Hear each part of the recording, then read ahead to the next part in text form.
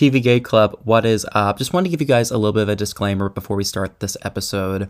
Suzanne and I are going to be talking about Ginny and Georgia, which explores many unfortunate situations, especially in teen life today, including self-harm and molestation.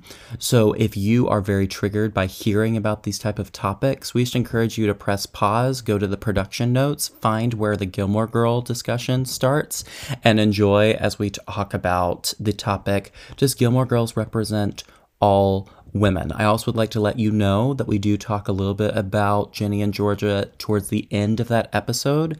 So just encouraging you to also pause there and then skip on through until you feel more comfortable. Hope you guys have a great listen, and let's go ahead and hear from Jake. What's up, you guys? This is Jake, Benny's boyfriend. You know, the one that you always hear about with all the shameless Jake plugs. Make sure to check out the TV Gay podcast posted every Tuesday by yours truly, the Gilmore Gay himself, Benny Higgins, and his lovely sister Suzanne. Subscribe to their channel, and you will not be disappointed. That was good. It's like TV Guide, but right. It's gay because I'm gay. Talking about TV.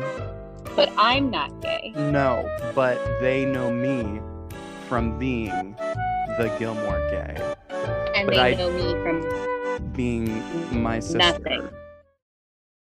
Good morning, listeners, and welcome to the TV Gay podcast, the podcast where we talk about TV shows that all of us are watching, both new and old, scripted and unscripted, guilty and not guilty. That's my teenager impression, or actually like silly, like millennial impression as well. I'm Benny Higgins, also known as Gilmore Gay from TikTok, which is GILMOREGAY, all one word, no spaces. So follow me on TikTok for more Gilmore and other show content, whatever. And I am Suzanne, his sister, and you know me from nothing. Yes, ma'am. Except for actually that you've been listening to these podcasts. So I guess you know me from this? Yeah, and I mean, definitely. And like, I've been getting people being like, hey, I listen to you guys on my way to work. I listen to you guys when I'm doing my laundry. I listen to you guys when I'm feeding my kids. Like, thank you guys so much for like listening to us and your support and everything. I will tell you, we've got a really fun show coming at you today. And I will be real with you that the interview that we did was filmed before our chat here. I was going to say, we can definitely tell you we have a great show for you because we have already recorded it. Like, it's excellent. And like, our girl Rachel is like bringing in some great topics to talk about. But first, before that, Suzanne and I are going to be talking about the show that we're watching together. And if you guys followed us last week, you know that we are watching Netflix's still #1 trending show, Ginny and Georgia, which I will never understand, except for the fact that I'm going to say you are still #1 trending because of, one, the TS hate, which we're going to cover, don't you worry, as well as the fact that you are shamelessly stealing content from Gilmore Girls, not only from the characters, but from other characters, and then combining those and thinking it's okay to do that. But we're going to cover all of that. Spoiler alert for the rest of the episode, because I don't know, if you haven't watched it at the same like area that we are, then just pause, go watch it, and then you can listen to us, or you could just not ever watch it and just trust us and our opinions, or you could just go forward to the interview if you don't want to hear any of it. Which, guys, exactly. And like, I put in our description the little timestamp. So if you're like, I'm here for Gilmore Girls and only that, then fine. We don't want anything to do with you for the first 30 minutes anyway. No, I'm just kidding. No, we love you, and we love the people who come in specifically to hear us gab about, what is it, Ginny and Georgia? Why couldn't I remember the name of the show? Yeah. Wow, we love you guys just as much. You made me joking now be like, wow, he's such a jerk. We follow Suzanne, Gilmore Gay, who Whatever. This was your Exactly. plan all along. I knew it We was your stand plan. Suzanne. We stand Suzanne. Y'all, hashtag we stand Suzanne. Oh my gosh. Now, please. so I'm sure you guys have noticed that all of our special guests are new friends from TikTok off of my page. And I bet you're saying to yourself, dude, I want to rant with you guys. How do I do that? Well, stick around to the end of the episode and we will let you know how you can apply to be a guest on the TV Gate podcast. And of course, make sure that you subscribe to our channel wherever you listen to your podcasts. If you haven't already, and leave us a glowing review. I don't want just good. No. I don't want just great. I want straight up glowing review. We're talking like the one-hit wonder of Netflix, Glow. That was like a great season 1, and then like everyone was like, I forgot it existed after that. It had like 2 more seasons after that. I will say that we didn't watch those seasons. No one was watching it. Like no one. Well, I think some people. I think it get some type of like award, but anyway, it got award buzz. But the thing was, yeah, it was suffering under the same thing that freaking Mad Men did. I remember TV Guide said Mad Men is the best show that no one is watching. And that's just like Sports Night. I'm actually rewatching Sports Night right now. That's another one of those shows where like all of the critics were like, this is an amazing show. Aaron Sorkin's Sports Night with Peter Krause and Felicity Huffman. Check it out. Stop now. I haven't watched that yet. I need to. You haven't watched Sports Night? I love me some Peter and Felicity. Yeah. Okay. Yeah. I know everyone's like, I thought we were talking about Jenny and Georgia. What? You know what? We can talk about other things as well. And I'm pretty sure you guys like that too. Again, I know I said this on the very first podcast or our very first episode, but if you're here, then you like television and you like to hear about television. Sissy, so you're right. Enjoy the television of it all. I just want to say that if you are interested in watching Sports Night, it is on Amazon Prime Video, on the Amazon Prime Video app, and it's on their IMDb channel, which you get for free with Prime Video. And all you have to do is suffer through some commercials. That's it. 2 seasons. Done. It's a real easy, yummy watch. Aaron Sorkin. I'm gonna get all on it. Day, every day. I can finally get on it because I've finished Jenny and Georgia, which is a gorgeous segue. You're right. Sorry. No. Sorry for that rabbit hole. We're gonna be talking about episodes 4 through 7. We were gonna be like, let's just cut to the chase. But y'all, if you're watching the show, you will know that there's no way to cut to the chase because these episodes are progressing about as fast as like 7 to 8 seasons of Gilmore Girls, but from Jenny's like 25 now, right? No, she's like 41. Like, and I'm pretty sure she changed her name to like Deb. Like it's insanity. It's straight up insanity in a show. Like, here's what's interesting to me about it, and Rachel even talked about this. She said, so the first episode happened and I said, I don't know how I feel. And I said, that's exactly what I said. She said then 2 and 3 happened and I went, you know what? Maybe I do like this show. And then the 4th episode happened and I was like, what in the actual fuck? Hey, we got our E is going on. And the first thing I want to talk about is Hunter, who is essentially the Dean character for this. Are we agreeing that Hunter is the Dean? Like, more than 100%. What's 500%? Like, yes, obviously. Hunter not replying to her sending a picture, which for those of you that have not watched it, you probably are not listening to this. So, but I'll still give you an explanation. Essentially, this episode is all about teenagers sending pictures that they shouldn't and getting mad at teenage boys who are not responding. And the whole episode is not about that. Might as well be. No, the episode is honestly about, with the teenager side of it, I mean, so much of the show is actually about like teen sex. Which, but yeah, it's about, how do you get that person that you like to notice you and to, I don't know, let's just, I don't know, I don't want to be gross about it, but like Ginny's horny, like basically. yeah, it's just, but my thing is, we're watching the show supposed to be down on Hunter this episode. Like, we're supposed to be like, good for Marcus. He is recognizing, her beauty. I'm sorry, y'all. She's 15 years old. I don't want to see this. There should not be Right. any shaming of Hunter being like, hey, I just respect you.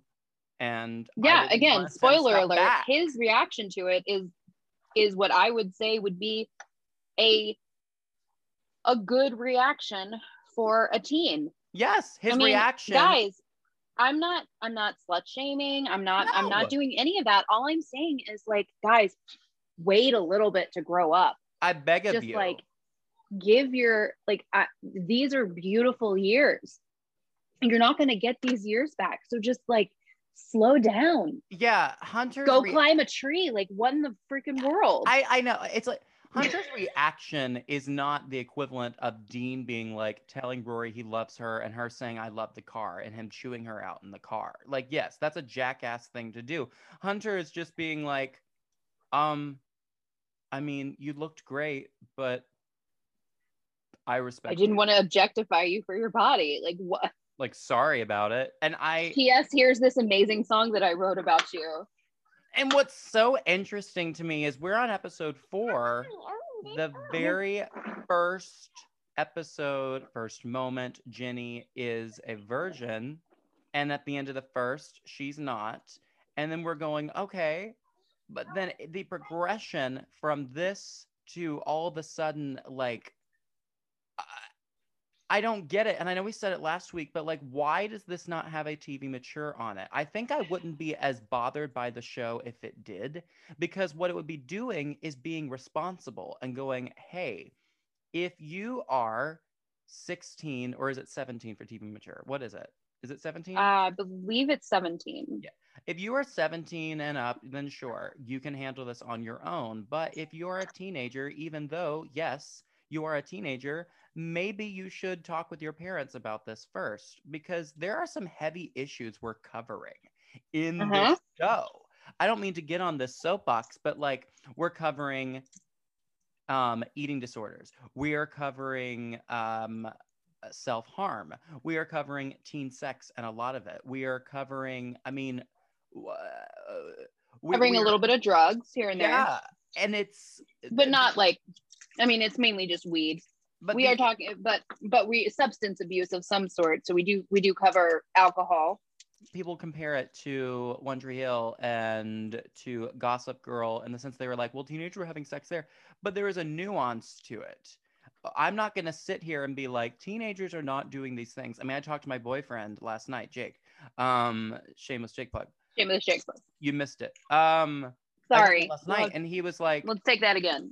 No, I loved it. Okay. He was like, I did go to these parties, and I was like, but did you? And he was like, these are what parties were like. He was like, in fact, I partied more in high school. And I was like, really? Maybe I was just like in rehearsal a lot, and then I realized I was. Okay. But I will say this. I do know that in this day and age, our viewpoints in regards to this stuff, I would say, are definitely in the minority. We were, and that doesn't necessarily mean it's like good or bad. We grew up differently. Would you agree? I mean, I agree, but you're gonna take a stand and you're gonna say no, it's bad. It is. I'm sorry. I know. I think I'm just trying to be like super politically correct. And I think it's kind of silly. I can't. I don't wanna. I can't. I don't wanna. It's not good, guys. When look, I'm telling the truth when I said it. Like, wait to grow up. You have so much other time to make these like ridiculously terrible mistakes. Like, wait. And like, you can be of age. Like it. Yeah. So I know the next thing that you brought up is the genre issue with the show. Yes. Oh. Okay, let's Ooh. just talk about this for a moment. Pick what genre you are. Oh, just Are go you off, my sister. Are you a teen comedy? Are you a teen drama? Are you a Gilmore Girls type thing? I don't even know how I would classify that genre, but are you a horror movie show? Are you a 13 Reasons Why? That. What are you? I would like to talk about, in the genre perspective, how with this Halloween episode, it comes so out of left gear. And I feel like the hate that it could get and the people supporting it would be like, well, did you get it? And I'm like, I get it, but Yes. that's not what the show is. How did you? I'm sorry. Can I say something? Please. They were so hitting us over the head with what they were trying to do with the Halloween episode. Oh my God. It is insane for a person to be like, well, did you get it? Yes. And we got it. And then the ending, it was so obvious. I get it. You think you're so cute because you put her wearing the same clothes that Drew Barrymore wears in the first Scream. Whatever, guys. Blah. Yeah. And it's like the end of this episode ends in a way that is a different show. All of a sudden, Austin stabbing a kid like that. Again, left field. This is literally the equivalent. And I made this joke to you, and now I can finally talk about it on here. This is the equivalent of that episode of Gilmore Girls where Lorelai has a dream about Luke watching a movie. It's after they have broken up, and they're watching the movie, and she starts to look at him, and then she gives this look as if she's going to bite his head off, literally. This is how it feels, where it's like, and then suddenly Lorelai Gilmore bit Luke Dane's head off. And that is the moment that changed Gilmore Girls forever. Oh, right. I remember this. Yeah. Because Luke no longer has a head. And the rest of the series, we're going, what commitment from Scott Patterson, having to do the entire, and they would, in the behind the scenes, they would be like, and Scott Patterson was really, really dedicated to this headless story. Yeah, he was a real method actor. That he would wear like a green scarf over his face, even in rehearsals, so that he would know to never use his head. That to me, see, I feel like he's much more method than that. I think he would have just cut off his head. Sure. And then like the Emmy nominations would finally go to Gilmore Girls. And the whole thing of this is, I'm like, that to me is how shocking this Austin thing was. You're setting this up as like, okay, cool, we've got it. Georgia is a little bit more badassy. Georgia is a little more badassy. You're talking about the mom, or? Yeah, it's the mom. Okay. It's a little more badassy and like, killing people and stealing money. And it's not the best thing on the planet, but whatever. So we get that. But never has the son given us any inclination. Nope. Not one have we been like, maybe he should go to therapy. And then, of course, we have to just suddenly discuss therapy. And it's just like, okay, cool. So I think that's very poorly, I might add. Very poorly. Very, very, very poorly. One thing I do... seems like to me... What? Can I say something? Let it out. Gosh, that's probably going to be my catchphrase. Ugh. Can I say something, please? Okay. I feel like this show has a certain audacity to it. A certain arrogance. A certain arrogance and audacity, where I feel like the writers went, well, we're going to totally get picked up for a second season, so we'll just explain this later. Yep. That's 1,000,000,000% what it was. Yeah. That's 1,000,000,000% what it was. And I'm so glad that you said audacity, because it's offensive to me as well. It's going, and I'm so sorry if everyone that's listening is like, do you guys like anything? We like many things, but this show is not it. But we have to talk about it because it's the #1 trending show on Netflix. And but the thing for me is it's like we know we're going to get picked up because we are essentially fixing all the things that Gilmore Girls didn't do right through 2000 Or through I wouldn't 2007.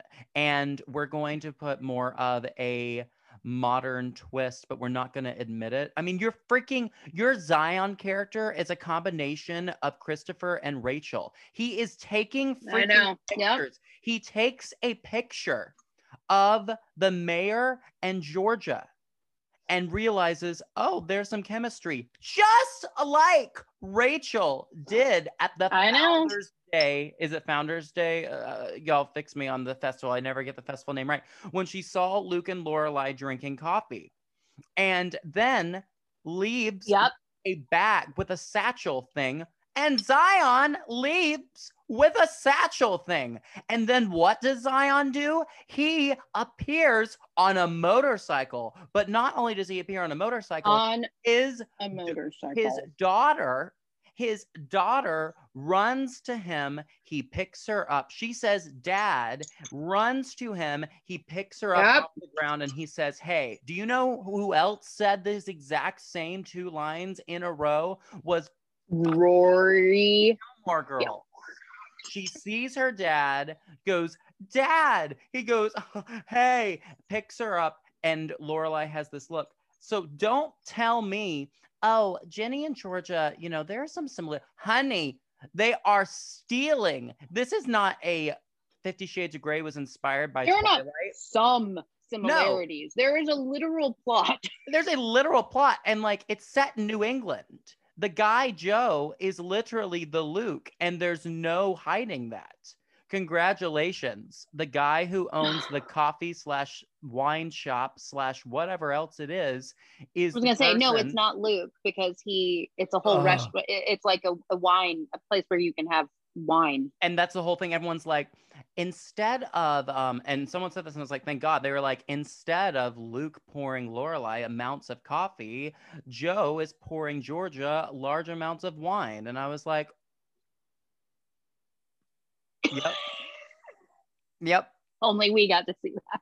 Oh, we got to see that. I'm so sorry. I want someone to admit it. I want someone. Yeah, that's the thing I can't get over. No one's Why admitting is no one admitting it? And I'm telling you, I was trying to say, it's so good. The argument that's been made is like, people take inspiration from other people's works all the time. Look at 50 Shades of Grey and Twilight. And I'm like, that is... Eat this. I'm going, that is the mood. Okay, this is so good. The style of it is cool. Okay, awesome. It's eerie. It's whatever. But Twilight was not a show about BDSM portrayed poorly, which BDSM is portrayed poorly in 50 Shades of Grey, as has been told to me by many of my friends who are involved with consent BDSM. Sorry, I had to get this out. I've been looking for an article, and I'm probably going to write it myself, and then just whatever.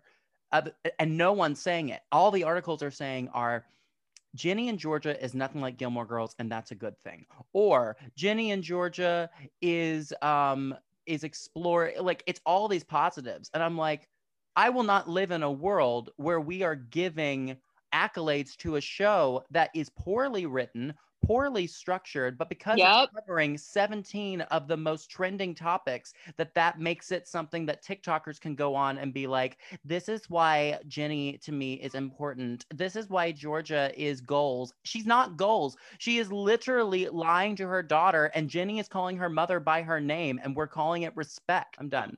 Ooh-wee. That was a rant. I'm sorry. I hate the show. I hate this show. I hate this show. Look, I know that there's a lot of Benny's TikTok followers on here. I hate the show. You just experienced a live, uncut Gilmore Gay rant. I'm sorry. It's my biggest. That was beautiful. It's my biggest pet peeve. I can't. It was beautiful. I know I was silent during most of it, but I think I was just in awe. It was like it was like watching Michelangelo Thank you so paint the much. Sistine Chapel.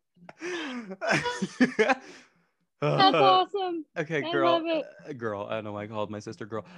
Sister of mine, cover something. I'm Yeah, you hot. are I'm hot right now. I don't know why I'm so hot about it, because I get it's a TV show, but like never, ever, ever, ever compare what's going on here with Twilight and 50 Shades of Grey. Do your homework. Good Lord. No. It's Also, did anybody realize that the mayor is Max? Do you know how we know? Max Medina. Do we know? Because suddenly people are catching them get together. Yep.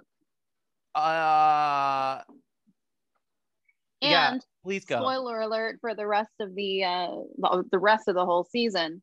They get engaged. Yep.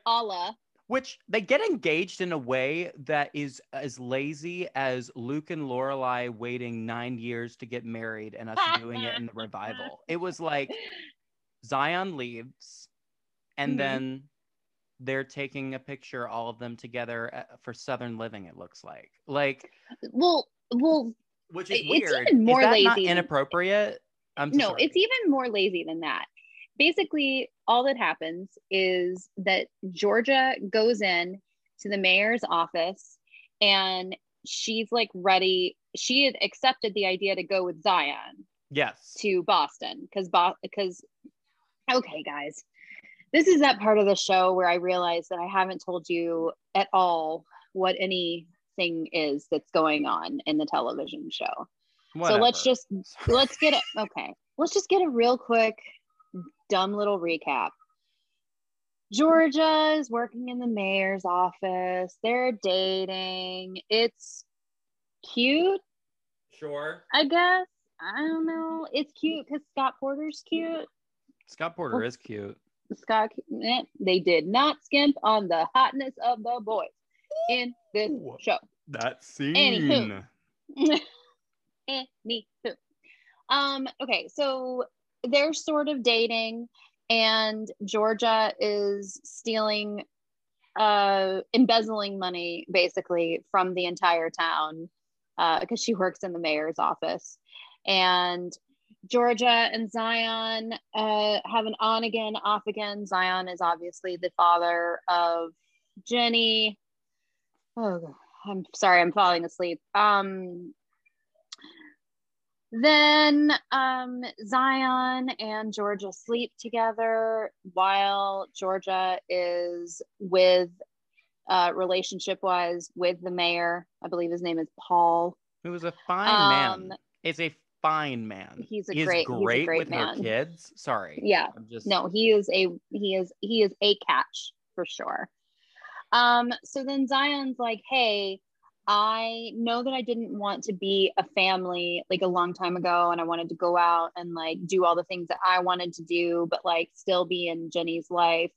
But now, like, I'd really, really like to be a family. So I have bought an apartment in Boston, and I would like us all to go and be a family. And Georgia's like, okay.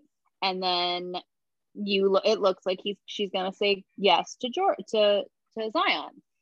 And then, and maybe I'm getting it wrong, but I feel like she goes in to like talk to the mayor, Paul, and she tells him that she slept with Zion, and he goes, yeah, I figured you would.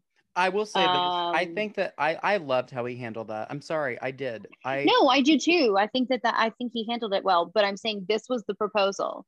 Yeah, I figured that you would. Hey, look, here's this engagement ring that I bought after our first date.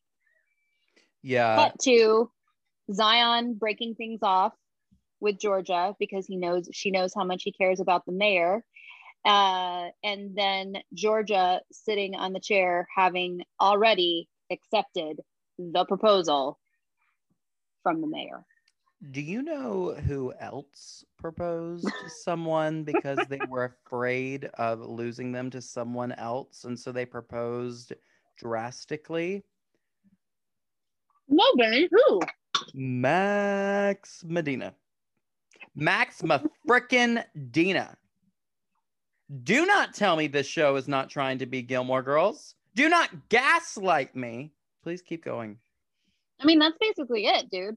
Oh yeah, we won't tell the ending because I know we said we're talking about 4 through 7, but y'all, there's bits about the show that I'm like, move on. Let's talk about all the way to episode 10, and then there's bits about it that are like, here's something else I need to talk about.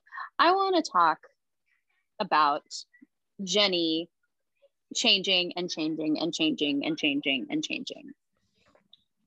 Jenny's arc. Look, if this is what teenagers are like right now, then that's great. I'm glad that they're getting some representation on screen that makes them feel like they're understood. I was an emotional teenager. I'm not going to sit here and tell you that I was not. I was an emotional teenager. But I did not change everything about myself every 5 seconds. She starts off, she's a virgin. She's so sweet. We've got like that whole like sweet, innocent, I've never had any friends. She starts to get friends, and then she starts to kind of go downhill. And then all of a sudden, Hunter dedicates this song to her. She sees that it is on YouTube and that it's like blowing up and that everybody is going crazy for it.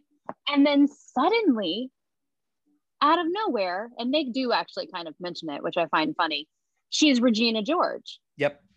All of a sudden, she is like totally, I believe it's the Halloween episode, like one of their friends that's not a part of Mang wants to do a group costume, and she's like, it's just Mang. And she is mean to everybody, and she's like drinking tons, and she is just being so not even true to herself. And she has a beautiful moment in the bathroom. You're right. She does some amazing. This is not against the actress. The actress is doing a great job with what she has. This is the writing. I will still state this before you say that. I will state this. Antonia Gentry, to me, is in line to be this one that like we need to keep watching. I love that she comes from Atlanta, Georgia. I love that she is someone that's close to home. Literally, this character's writing pisses me off. Yeah, that's it's the character. It's the writing for the character. It's not. Yeah.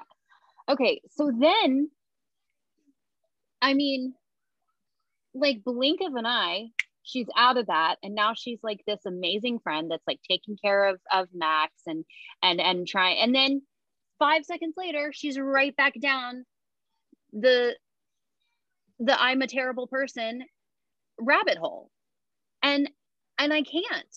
No, I just like, could you just slow down? Like, I didn't even get, again, fantastic performance with what you have, but I didn't even get a chance to like know who you were as a teenager, as somebody that's navigating these things. And I mean, if that's what you are, you're just like a schizophrenic person who just like changes from thing to thing, then give me some back then address it. Then address it. Yes. That was really, for me, that was like super, super frustrating. And and then I want to say one more thing. Please. That I want us to talk about. Oh, yeah. Hunter, 400,000% deserved to win the essay writing contest. And do you know why he deserved to win the essay writing contest, Suzanne? Is it because he wrote it? Did an essay? Also, I want everyone to know this. You don't magically become a beat poet of that stature in 2 days. I get that your dad is a great beat poet, but there's not this thing where it's like, oh, I realized I have this in me. Let me speak from the heart, but an iambic pentameter. No. If you're gonna do this realistic thing, then you can't do this storyline where suddenly one of the protagonists is like speaking her truth beautifully, and we're supposed to believe that this is real. This is something that was in her all along? I'm sorry, we're not going to have a Disney Channel original series moment where she wins. Did we ever see her write a poem? No. Do we ever see her write a poem? Did we ever see her write a song? Did we ever see any of that? In fact, did we ever see her write anything? All she does is do a very good job of talking about books. And she is in AP literature. But that doesn't mean that she's like this fantastic writer. And like, there is never a point where they're like, she has, oh my goodness. You know what? She has nothing that she just does. No. You know what I mean? She's not a painter. She's not, and not that like everybody has to have that, but like she has no zero in, you know, like Max is doing the school play. Yes. And so she has that. Marcus is painting, you know, his painting, like he's clearly like a tortured artist. Hunter apparently tap dances, but also he's a musician, and like that's where he feels most at home. And I guess they do now that I come to it, you know, the point of that essay was like, where do I feel most at home? And maybe that's it. Like she doesn't feel at home anywhere. Okay, so she doesn't have anything. I want to go off of that. Okay. Once again, I think it is your point that you made where you said it's the writers and the creators going, we're going to get picked up for season 2. We can cover this later. Yes. Are we bringing in this beat poetry for this to actually be a thing? That it's like, this is her journey. She's going to be a poet just like her dad. Is that what it is? And is her dad really a poet? Like, and also, did we see anything more of it after that one place in the... No. And honestly, I felt that he was more saying, I didn't think it was the beat poetry. I felt like he was more saying this type of people, this amount of what's the word? Multicultural place. Yes. Is where you belong. You do belong, because her poem so beautifully says, the place I'm most comfortable is in the spaces between.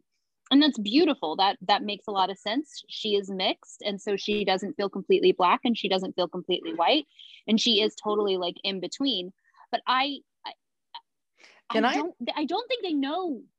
Maybe they just don't know. I don't know. I don't more mad the more I talk about this show. I know you do. I can see it in your eyes. Now that I'm not like... And then floorboards, really? Again, look, this is my review for Ginny and Georgia. Let's just wrap it up here. I don't know. Should we do a third one? Anyway, this is my review for Ginny and Georgia. Pick a lane. And stop. Wait, were you going to say more? I'm so sorry. No, I said. Oh, what? I was saying that would be like a great cut. Oh, it probably is. And also, don't steal moments from another show and then put them with other characters and act like it's okay. Because this whole floorboard thing is you going, Lane did the floorboards, so we're going to take the floorboard storyline, but we're going to put it with the mother and daughter. That way we can't get in trouble. I think that's reading too much into it. I don't. Not when you've got all these other billion things. I know, but I'm gonna put the kibosh on that one. I think that's reading too much into it. The other stuff, 5,000 billion% do I agree with. You wait, a year later, she's going to admit, I was actually inspired, and I went, oh my gosh, Lane has this, but we can't do that, but I like the floorboard thing. Why don't we have their past be hidden under... Come on, Suzanne. Come on. Under the floorboards, really? Put it in a box. That's a no, Benny. That is a normal... That's a normal hiding spot. When did you ever hide anything under a floorboard, Suzanne? When did you do it? Tell me. I don't know if I've ever had a place where the floorboards would move like that. Exactly. But I definitely would if I did. Of course I would. I mean, every single place we moved to, I would always look for like, secret passageways and little rooms that nobody knew about. I don't know. It sounds like every place that we've moved is like this big, massive mansion. It's not. I just mean like, I'm just saying like, the floorboard thing doesn't bother me in the Fine. least. Fine. Sorry. There's so much bigger issues with the show that the floorboards is not enough for me to be like, yep. I think the thing that makes me mad about it, and I promise we'll move on, is just it's acting as if it's this beacon of hope for issues. And it's not.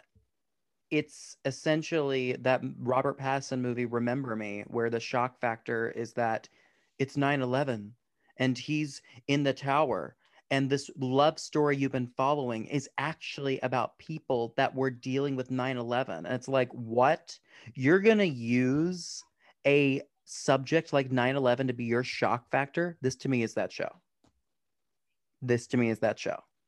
Have you seen Remember Me? I haven't. Whatever. But I have to say, we've hit so many offensive topics today. I feel like. How was that offensive what I just said? How's that offensive what I just said? No. 9/11. Like just bringing up 9/11.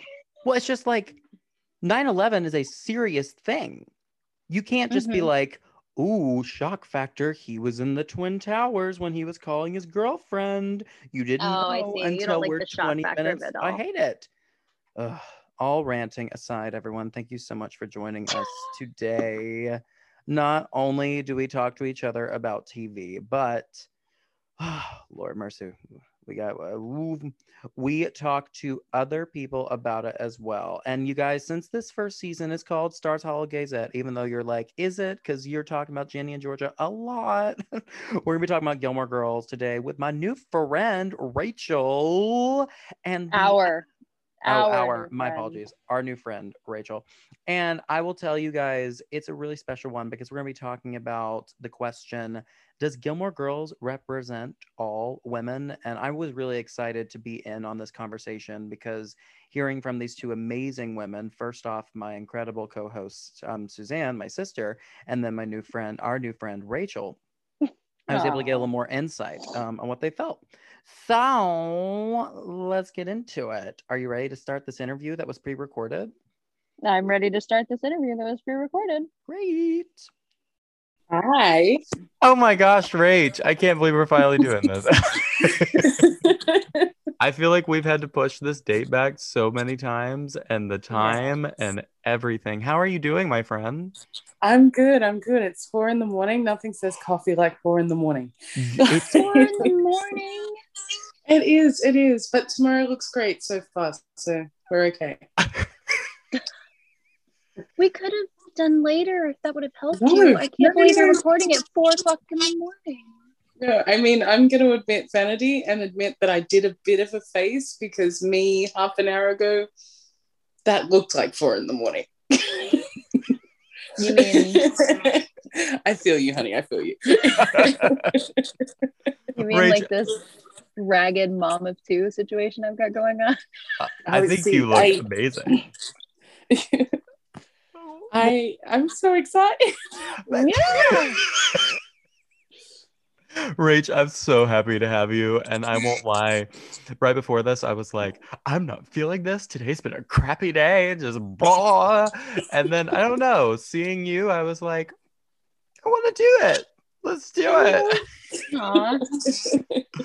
So, Rach, I have to... Oh, wait, what were you going to say? Sorry, I'm just, in the interest of honesty, I'm wearing my pajamas. Love it. So, like, just from here up business, from here down... I gotcha. I'm wearing the same thing I've been wearing for the past 3 days. So. Me too. So yeah, welcome to it. I love how much of a mess we are, and I'm living for every bit of it. So I have to know, Rach, I want you to tell me a little bit about your TikTok journey, because it's really cool getting to see like your page progress into this. Here are my thoughts on these specific movies. And this month you are doing, oh my goodness, why can't I think of Cult Classics. Thank you, Cult Classics. So where did this inspiration come from to do this? I've always been a movie freak. My sister and I literally speak in fluent movie quotes. That's how we converse. Yeah. And just as we right? And as I was growing up, it was just something that started when I was really young. I was always exposed to films that probably were not age appropriate, but I just love, yeah, right. You feel me? I feel like And I always loved them. And I was growing up. I was a performer. I was a dancer. I was an actor. wow. And yeah, and then I hit 18 and chose a completely different career path. But it's just always been a passion, and I've had friends tell me that I should somehow do something where I talk about it.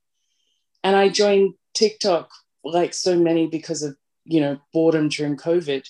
Yep. Yep. And literally had joined because one of my best mates had joined and said, you should try this.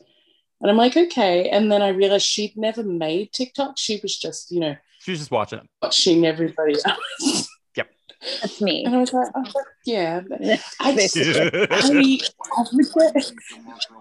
She still doesn't make TikToks either. She just watches them too. But yeah. And then I really got into it. And then I was watching Christmas movies for Christmas, and I thought, why not do a month of this? And then I just changed it up every month. So, and you are, if I'm correct, you're in Australia, right? Like I am. What part of Australia? I'm a Sydney girl. Okay. So, Sydney? Yeah. So born and raised, Rachel, or like born and raised, yeah. Wow. Okay. Come and visit. We'll have to, when we're allowed to. We have my husband and I have some friends that live in Australia. What part of Australia and he's gone. And he's gone. He was here the whole time I didn't want him to be. So he was here the whole time I didn't want him to be, and then now that I actually need something from him, gone. Mitch, gone? Yep, gone. He's gone. Come on. So Rach, I really kind of want to go into this topic. Do we feel like Gilmore Girls is representing women fully? Or are there times where it's not doing as much? I'd love to hear from you, Rachel, and also Suzanne, obviously. Thanks, Suzanne, for being my co-host. I think in a lot of ways it is. I think as a plus-size woman, Suki is a really great example of being a fully rounded character where they're not using her weight as her storyline. And I love that. And I love that too. You see her have a successful career, a very happy marriage, and all of those things. And you see the insecurity in the beginning when she's starting the relationship, but none of that is attributed to her size. That's just attributed to her wanting it to work out, which I think anybody going into a relationship wants. My best friend's mother-in-law is Emily Gilmore, as a person. And it just makes me love her even more. And I think that there's a lot of aspects. I think as time has gone on, we notice some of the lack of diversity in Gilmore Girls. Sure. But I think it was representative of what television was, particularly in the early 2000s. And I love that you see all these women that are really strong in different ways. So for Lorelai, independence is her strength. Yeah. She has to be able to do it on her own. Whereas with Emily, you see that she doesn't always know how to show that she loves people, but she does it by supporting.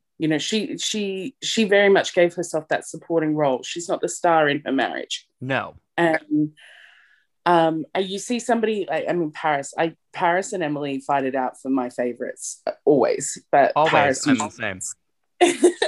and you just see it from get-go, Paris is somebody that gives everything to everything. Yes. She just, she gets on that path to get whatever she wants. And you also see it in the ways that people act out, Lane in her music, even though she has to hide it. And then the fact that her mother runs a business. You see a lot of women running businesses in this show. Exactly. Yeah. going off of the Paris thing, this new trend, or not new, I guess, but in the past year of what I've seen is, we feel like Paris was a missed opportunity to be an LGBTQ plus character. And for me, as an LGBTQ plus person, I just take major offense to that, because I feel what it's doing for representation of women is going, if you are strong, if you're opinionated, then you should be gay, because that is what lesbians are, is that they're strong and opinionated and defying, the world. And I don't know, every time I hear that story of like, this should have happened with Lane, she should have been gay, this is I hate that. I hate that whole entire thing. Yeah, that's a really great point. I've heard of the, people being like, yeah, Paris, if this was made now, Paris would be that.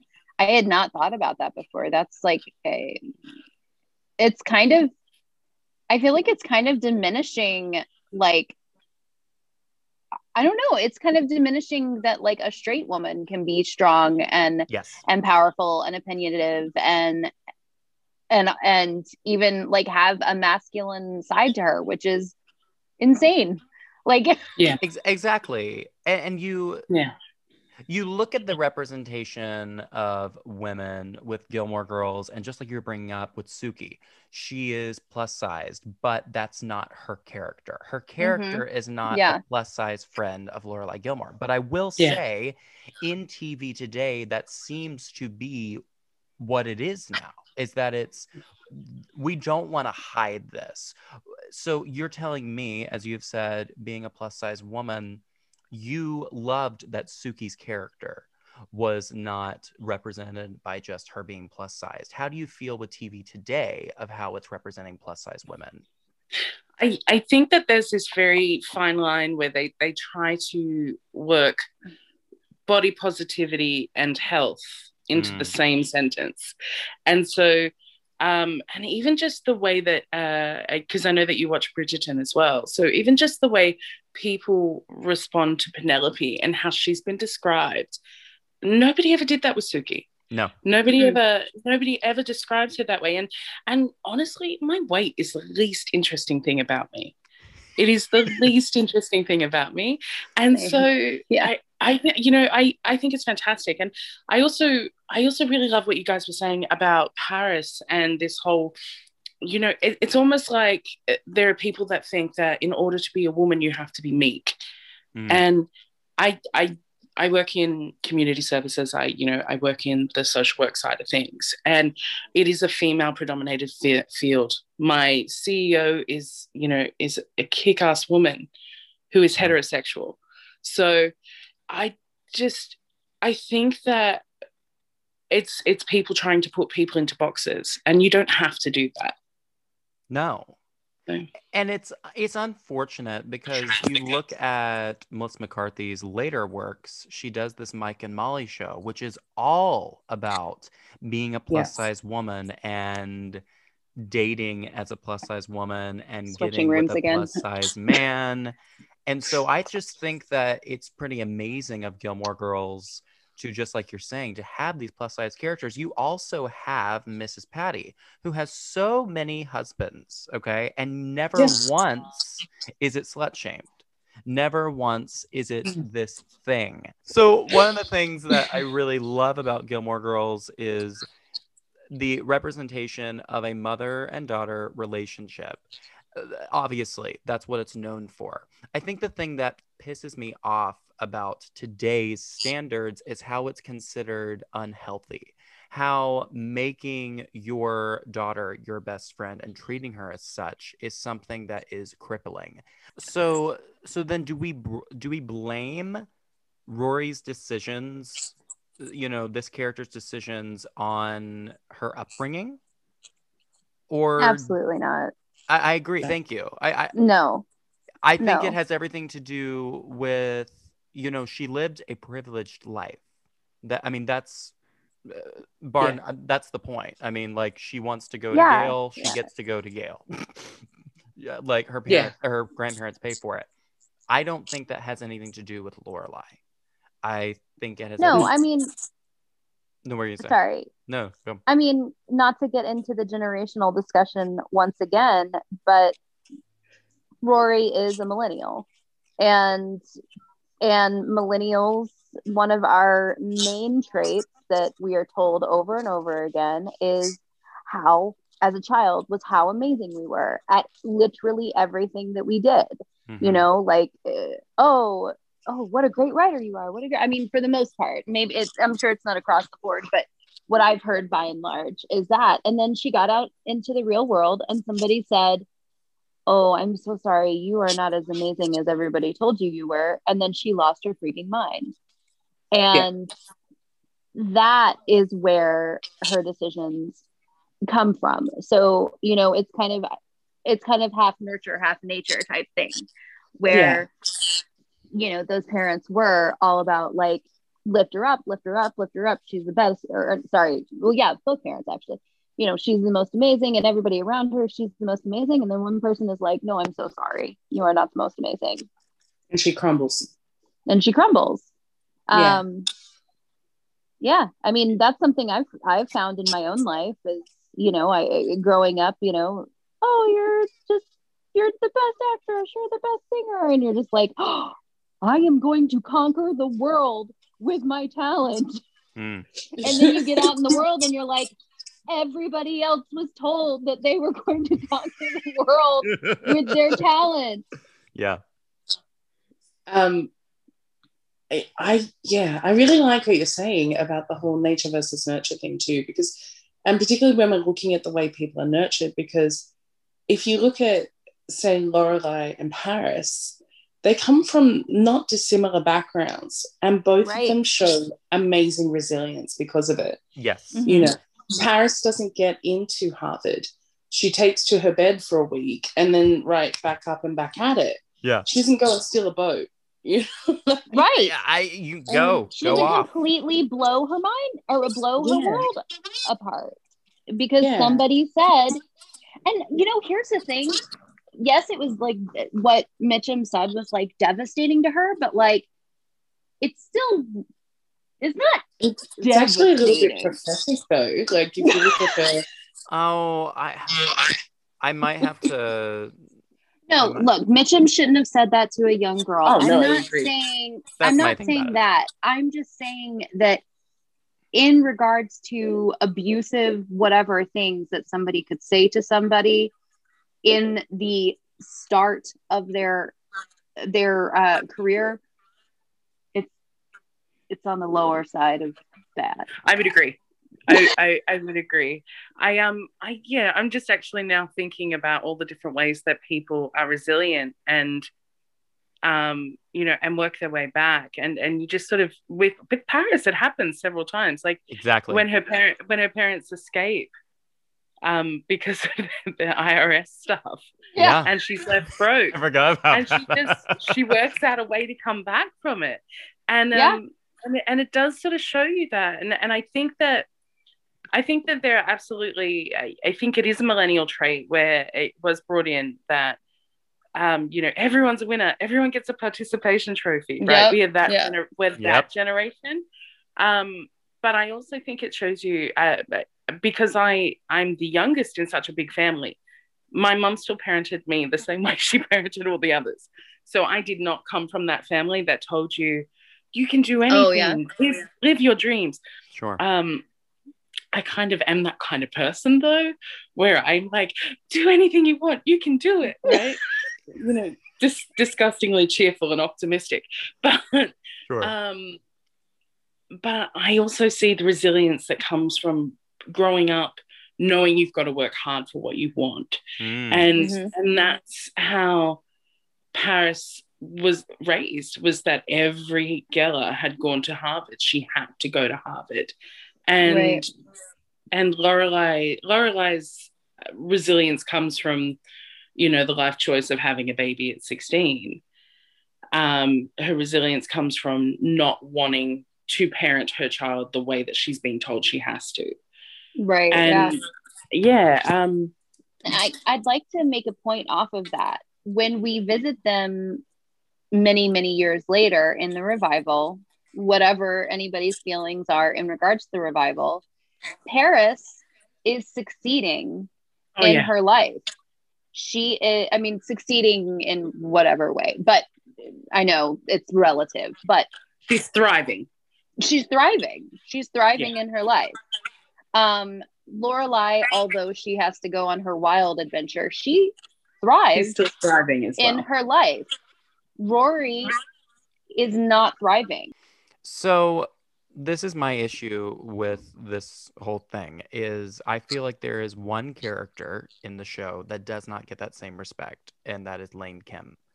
I feel like she doesn't get the things that she wants and then is made out to be the butt of the joke about it. And I hate it. Like, I hate the fact that she has twins and then that's it. That she doesn't, there's nothing else for her life. It's, to me, one of the most dated things about Gilmore Girls is that whole thing. Why are you smiling at me like that, Suzanne? Because something that I was thinking in the beginning of us talking about representation is that I didn't think that normal people and normal lives were represented in the show. But why is it that Lane Kim has to get that representation? The person that never got anything she wanted basically the entire show, or got Walmart brand of things that she wanted, whereas Rory Gilmore has gotten everything. But do you honestly, so this is a great conversation. This is so like weirdly philosophical, but are you more thinking of like what you wanted for Lane Kim or what Lane Kim actually ended up wanting? Oh my gosh, your hair is gorgeous. Sorry. I just like looked down and you had like done something and I was like, okay. My best friend. I wanna go at this. Okay. No, because here, let me give an example. Let me just give a real sad, depressing example. No, I'm just kidding.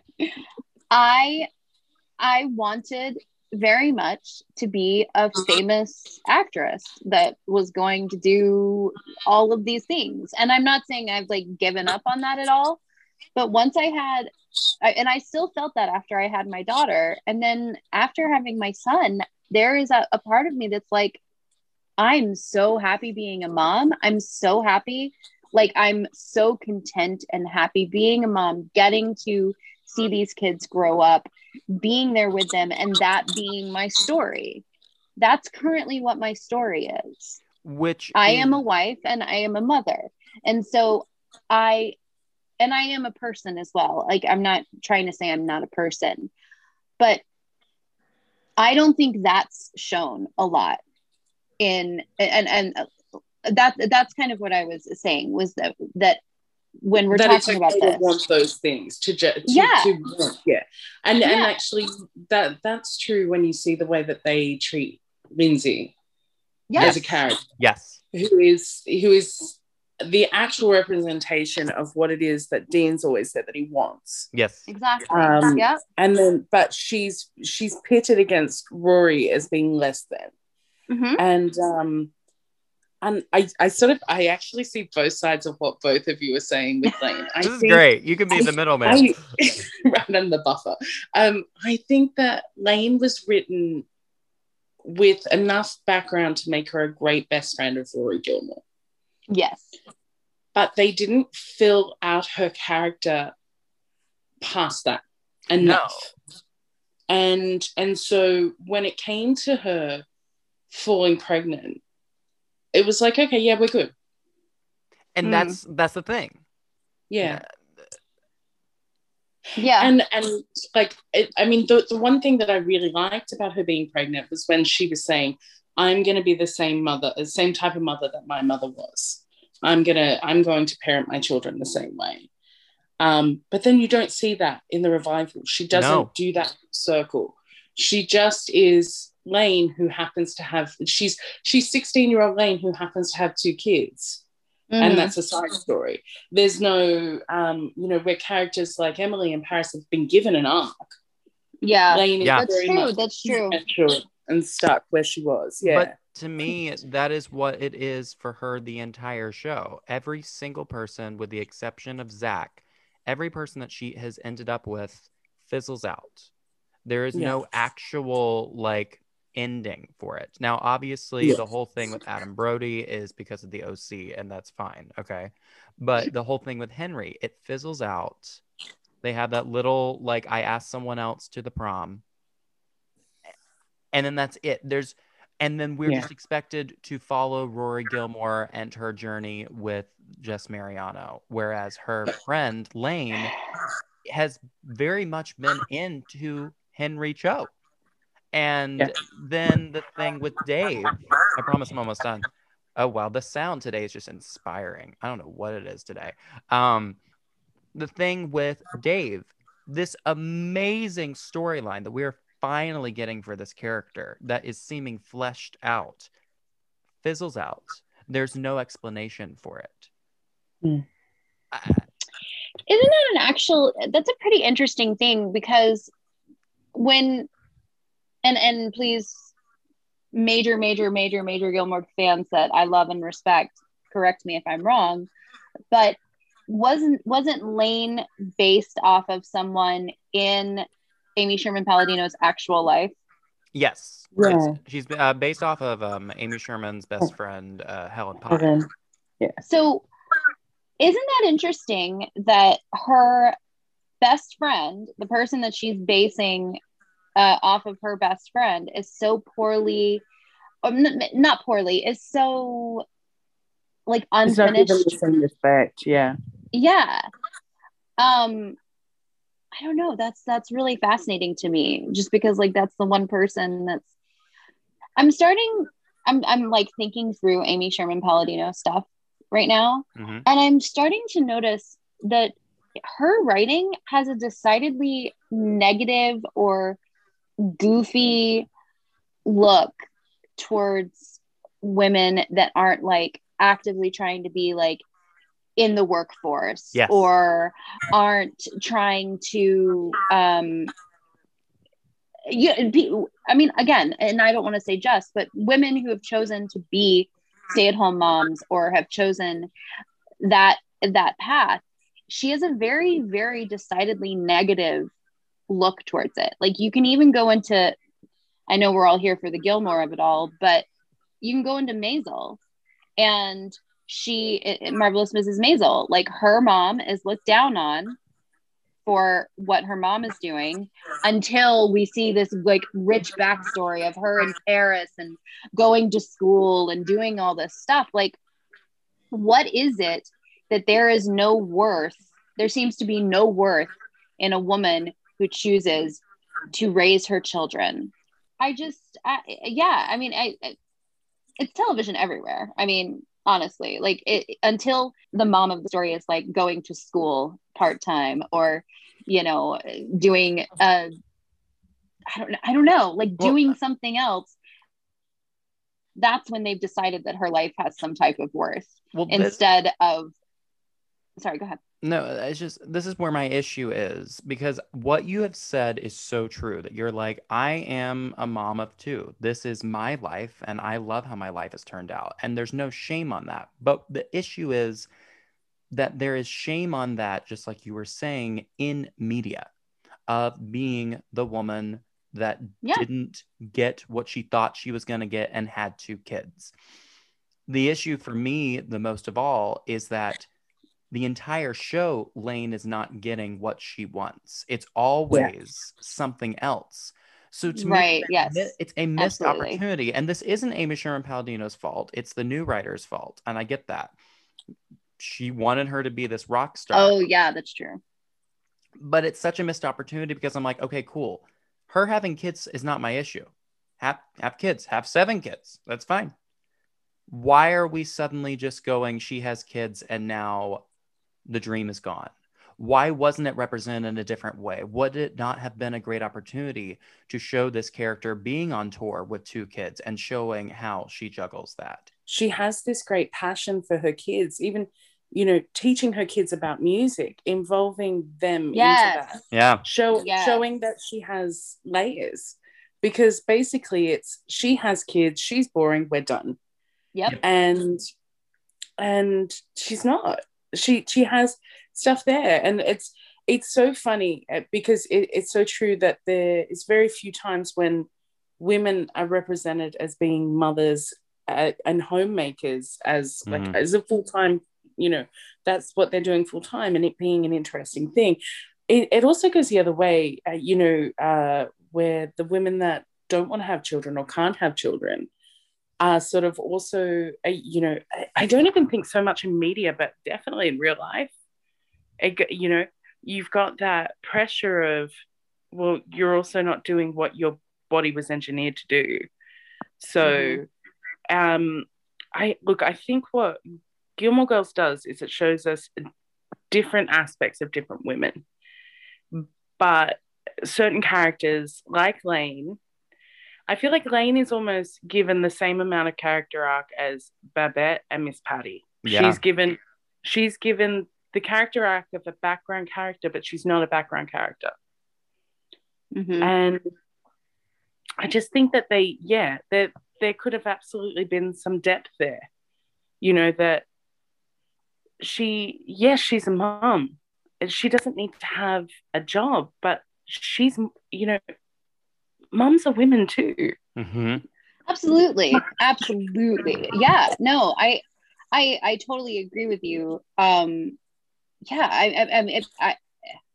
don't know how to agree with you more than I already do. Like, that's the thing, is that I feel like it's just this idea that, like, you become a mom, you're no longer a woman, your storyline doesn't matter anymore unless you decide to go back into the workforce, or unless you decide, you know, to, I don't know, do something. You know, the interesting about that, and it's cool that you bring that up, Suzanne, is like these characters that didn't get this development are still yet seen as like they have it all.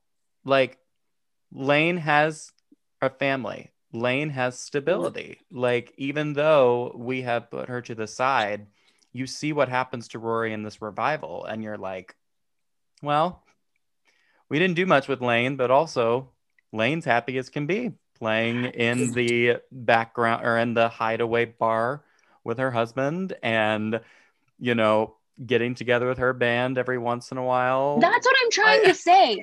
I think Lane is written as a real person. And to be honest, sometimes our stories don't get fleshed out.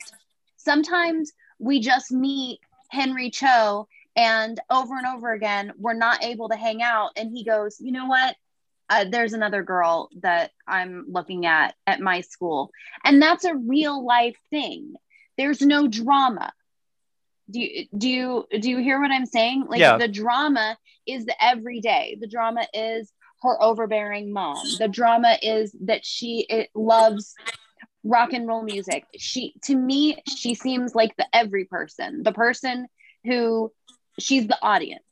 We're looking at her and we can relate to her because she's not some weird fantastical thing where everything she does is right and every attractive guy is madly in love with her. And I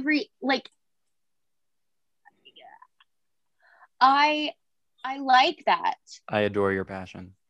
I do too. I like that about her. Like, I understand that she's underwritten and that sucks, but at least I can look at her and go like, you know what? I get that. I get that. So that's amazing to hear, because I don't hear that. I mean, I hear from so many of my followers being like, yeah, Lane is underappreciated. She should have gotten these things. But I think what you're kind of bringing up, Suzanne, is a huge thing. That's like, I actually think she is representing women well, because there are plenty of women that didn't have these fleshed out in their life. That don't have these fleshed out stories of like, these things were resolved. We had this big thing happen to me. I just have a normal life. And we've all been in a bedroom skanking to Rancid at some point too, surely. So yes. That works out well. For sure. Like, oh, my inn didn't burn down. Like, I mean, you're not let me just, there's plenty of people that have tons of terrible things happen to them. I'm not saying that there's not. Yes. But there's a lot of people that just don't. Yeah. I mean, what's the worst thing, that you could say, Benny, that's happened to you? Well, I'm just kidding. I see what you're saying.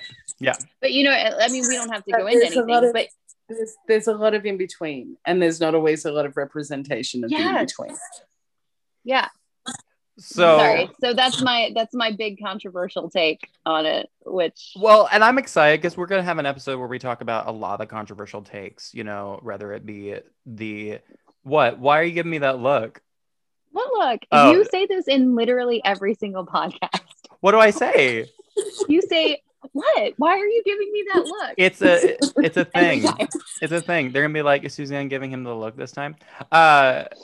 But obviously, we'll talk more into this with other guests about like these controversial topics. But I guess what I kind of want to end this with is kind of going around. Do we feel this, what we've been talking about today, does Gilmore Girls represent all women correctly? I don't know. I think I'm gonna like break some hearts and make us not have followers. But I would say absolutely not. And I don't think it represents all women. Definitely doesn't represent African American or it doesn't have any. You're not going to break any hearts, I promise you, because I know I won't break any hearts with that, but other than that, I also would say no. I think it does a really beautiful job, like we were saying, with plus size women and not making the show about that and making it just about their life. And that is fantastic. But there aren't only two types of women in the world, where you're either plus size and beautiful, or you're skinny and beautiful, or you're white, or like, yeah. So it does a lot for women and for, I think, feminism and things like that. I'm not disputing that, but no, it does not fully represent women in the least, in my opinion. Do you feel like it encourages unrealistic standards for women and journeys of their life, and what it means to succeed and what it means to not? Does that make any sense? Yeah, no, it makes I'm learning sense. Today. I love it. No, it makes perfect sense. I think I don't know. I think it does a millennial expectation of women. What do you think, Rach? I just am a bit blown away with how much I agree with everything that Suzanne's just said. I think that it's really great at representing aspects of women. I think that it's a show that definitely didn't make women just supporting characters. Yes. I think that it shows you that there are different types of women, but that a lot of the time when we're talking about the different types of women, they're not necessarily characters that are fully fleshed out.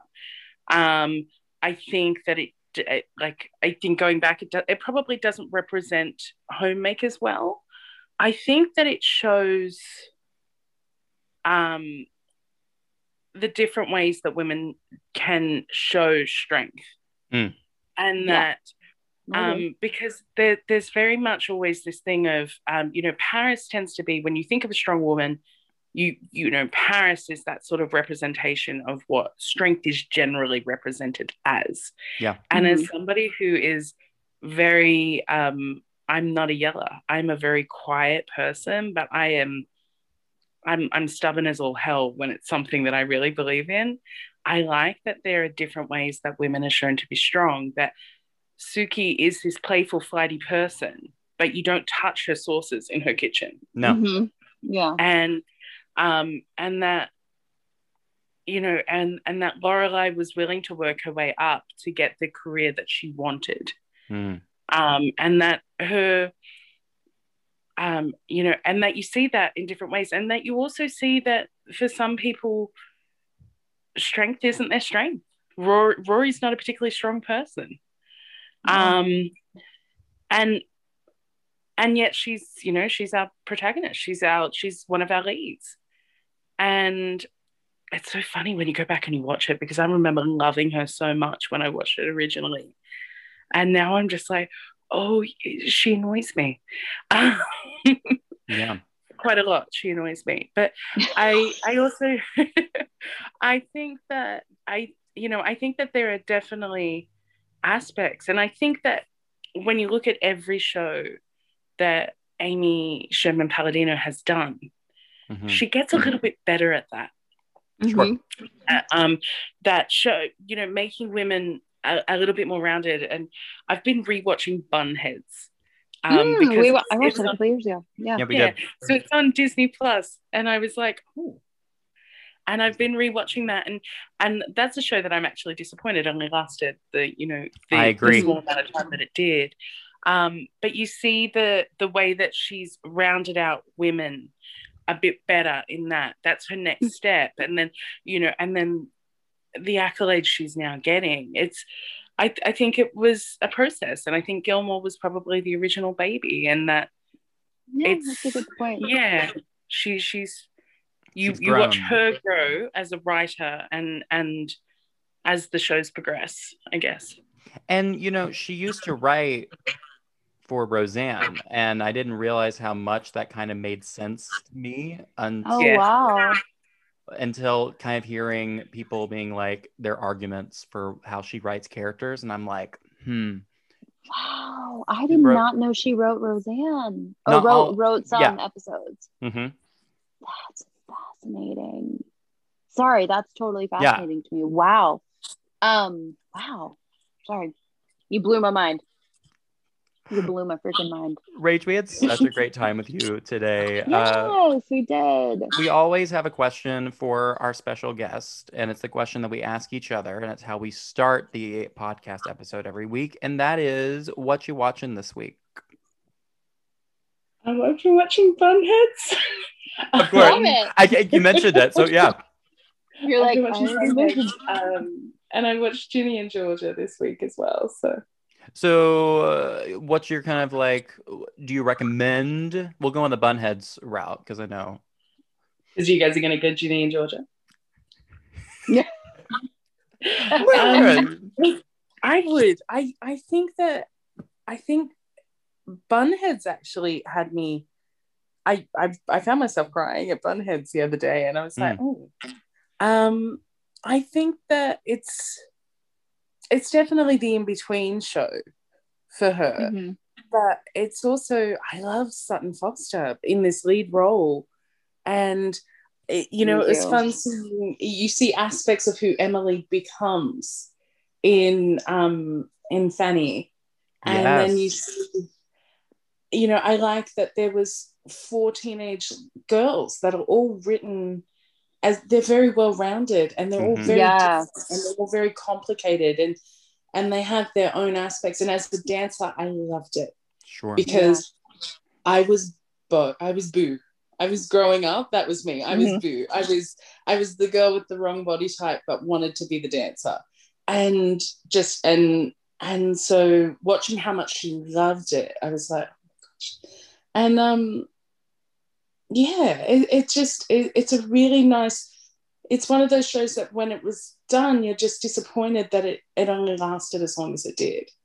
Like, it was just starting to get to the point where I was like, oh, what comes next? It's that ABC Family curse. And I didn't realize that the last episode was the last episode. And then I was so terribly disappointed. And I was like, that's all I get? Well, it's been a while since I watched it. Does it like resolve, or is it one of those like, okay, I didn't think so. You don't get a finish, no. Wow. No, she goes what is the last episode? She goes to the for an audition. Spoiler alert. Yes. Oh, sorry. Spoiler alert for Bunheads, guys. She goes for an audition, and then and one of the funniest lines, like I this will definitely go in my list of things that are going to make me laugh every time I watch them. When Fanny tries to teach the girls sexual education. Oh my god! She's like, you have to name your banana, and one of the girls goes, "This isn't going to work. I'm allergic to bananas."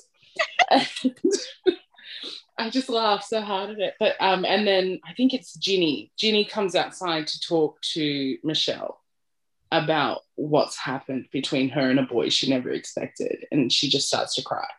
And you just go, oh, it's a really powerful moment. And then that's it. You know, That's it makes me wonder, you know, Suzanne, when Bunheads came out, it came out very quickly after Gilmore Girls ended. And I know for me, I was sour about Bunheads because I was like, it's trying to be Gilmore Girls, and it's not Gilmore Girls. It's got La La, it's got all this.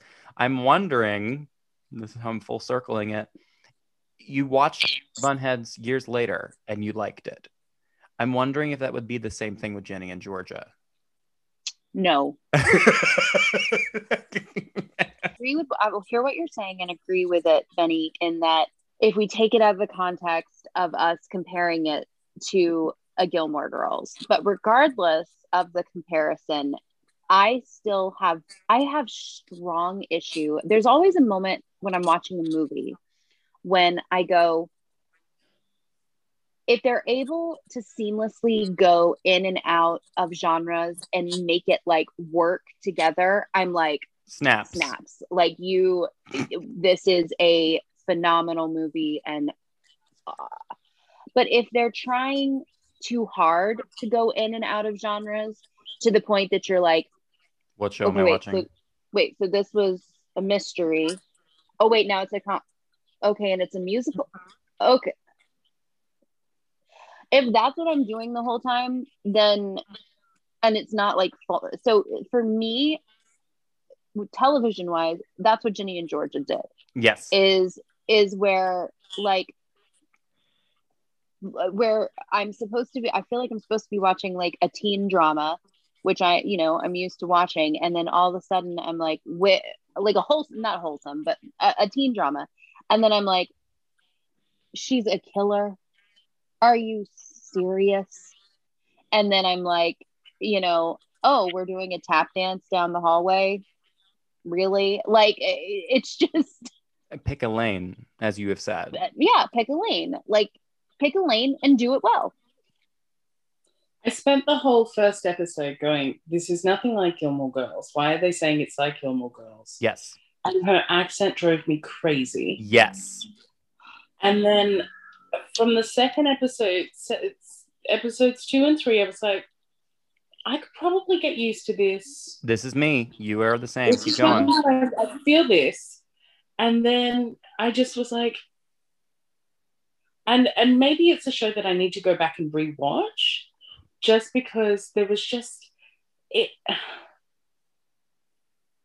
I couldn't keep up with it. It was like Whiplash. Yeah, it was Whiplash. Ginny changed every 5 minutes. Yes. She changed. And that's not an exaggeration. Maybe that's who teenagers are now, and I don't realize it. So whatever.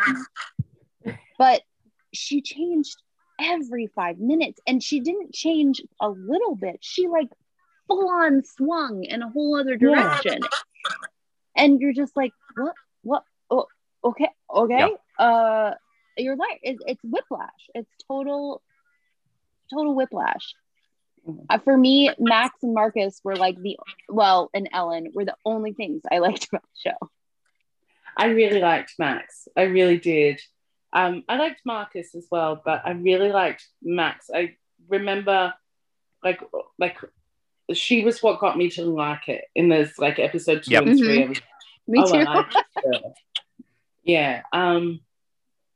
I think there was good things about it. I think that it probably represents I guess attitudes towards sex have changed a lot. Yeah. Since we were teenagers. And it's probably a good representation of that. And like even things like when she's working out what kind of photo to send to a boy, and like 16-year-old Rach would never. I mean, I would never, even though I was closeted, I would never have sent anything to a girl. Like I couldn't have done it. But it was just so flippant. Like, it's just a thing, and it's like that difference of you can always tell how old somebody is by when they're showing you photos on their phone. Because if they hand you their phone, they're over 45 and they're quite happy for you to just look at everything. But then you've got certain age, nobody under 25 usually will just hand you their phone because there's photos you're not going to want to see. Right. Anyway, Rachel, we had such a great time with you, and I can't wait for you to Yes, come back on. related. I don't know if you watch Grey's Do you Anatomy. like Grey's Anatomy? I do like Grey's Anatomy, yes. Okay, we'll have to Very have you much. come back on as we talk about We'll Grey's have to have Anatomy you back as well. on for Grey's. This is so weird. I thought somebody was behind me when Jake bent down behind you. I don't know why. It's so weird. From the side, he kind of looked like Mitch. I don't know what happened, but for So some come say reason... hello. Hi, Jake. Hi. Microphone. What's up? Ooh, hello, good. I know, Ooh, right? you got a voice for... Am I giving That's one of You the got things a face for TV and a voice for radio. Right? You got it all, Bobo. Am I doing ASMR? Am I doing ASMR? So, Shameless Rachel, Jake plug. Seamus Jake Bly. So, Rachel, where can our listeners follow you so we can hear more of your like Yes. everything you have to say? Because I think you're fascinating. I really do. You're fabulous. They can find me on TikTok at Hopeful Ray of Sun. That's Ray with an R-A-E. Fabulous. And I'm on Instagram as Hopeful Ray of Sunshine. Perfect. So, but the TikTok is all very pop culture related. Okay, friends, so you heard it here. If you're not following Rachel on TikTok to get all of those movie reviews and her opinions, you've got to go ahead and do it. It's going to be in the production. It's going to be in the podcast notes below. Hopeful Ray of Sun. And that's legit all we got for you today. And it's been an absolute freaking blast. Let us know some of your favorite shows that you want us to watch and that you've been watching. Let us know in the comments. And next week, Suzanne, I will be covering Ginny and Georgia one more time. Okay? One more time because there's still more to talk about it. And if you guys haven't watched it, I'm telling you, if you haven't watched it, I'd like for you to kind of like give your opinions on it in the comments, of course, and for reviews. And then, of course, after that, we're going to have another special guest to talk about Gilmore Girls. And this one's going to be really fun because we'll be talking about a lot of season 3 stuff, especially Jess Mariano. That's what the big topic is was Jess Mariano that bad of a boyfriend? So we're really excited to talk about that. And remember to tell your friends and everyone to subscribe and to leave us beautiful reviews. And I don't know, tag us on Instagram and Facebook and TikTok. Make TikTok videos about us. Season 2 submissions, by the way, are open now, because we are going to be saying goodbye to the Stars Hollow Gazette, y'all, and saying hello to Seattle Grace Hospital. Seattle Grace Hospital. And of course, if you want to apply to be a guest, all you have to do is go on to your TikTok account, create a video ranting about Grey's Anatomy, whether it be structure or it be like Shonda Rhimes stuff or whatever it is. You want to talk about Grey's Anatomy like I know that you do, go on to your TikTok, make a video, hashtag it TVGate and hashtag Gilmore Gay. And of course, at me at Gilmore Gay so we find your video, GILMORGAY, all one word, no spaces. No, it's creating like a little like thing. And who knows, my friend, you may be on the podcast. And that's it. We ended the episode. Let's rant. You know what? What? Why don't we make this our icon? Well, I'll tell you what the icon Because we missed it. Well, we missed it. And I'm going to tell you this. I'll say it again. This show should be given a TV mature. TV mature. TV mature. 100,000%. Vibrators. Vibrators. Guns.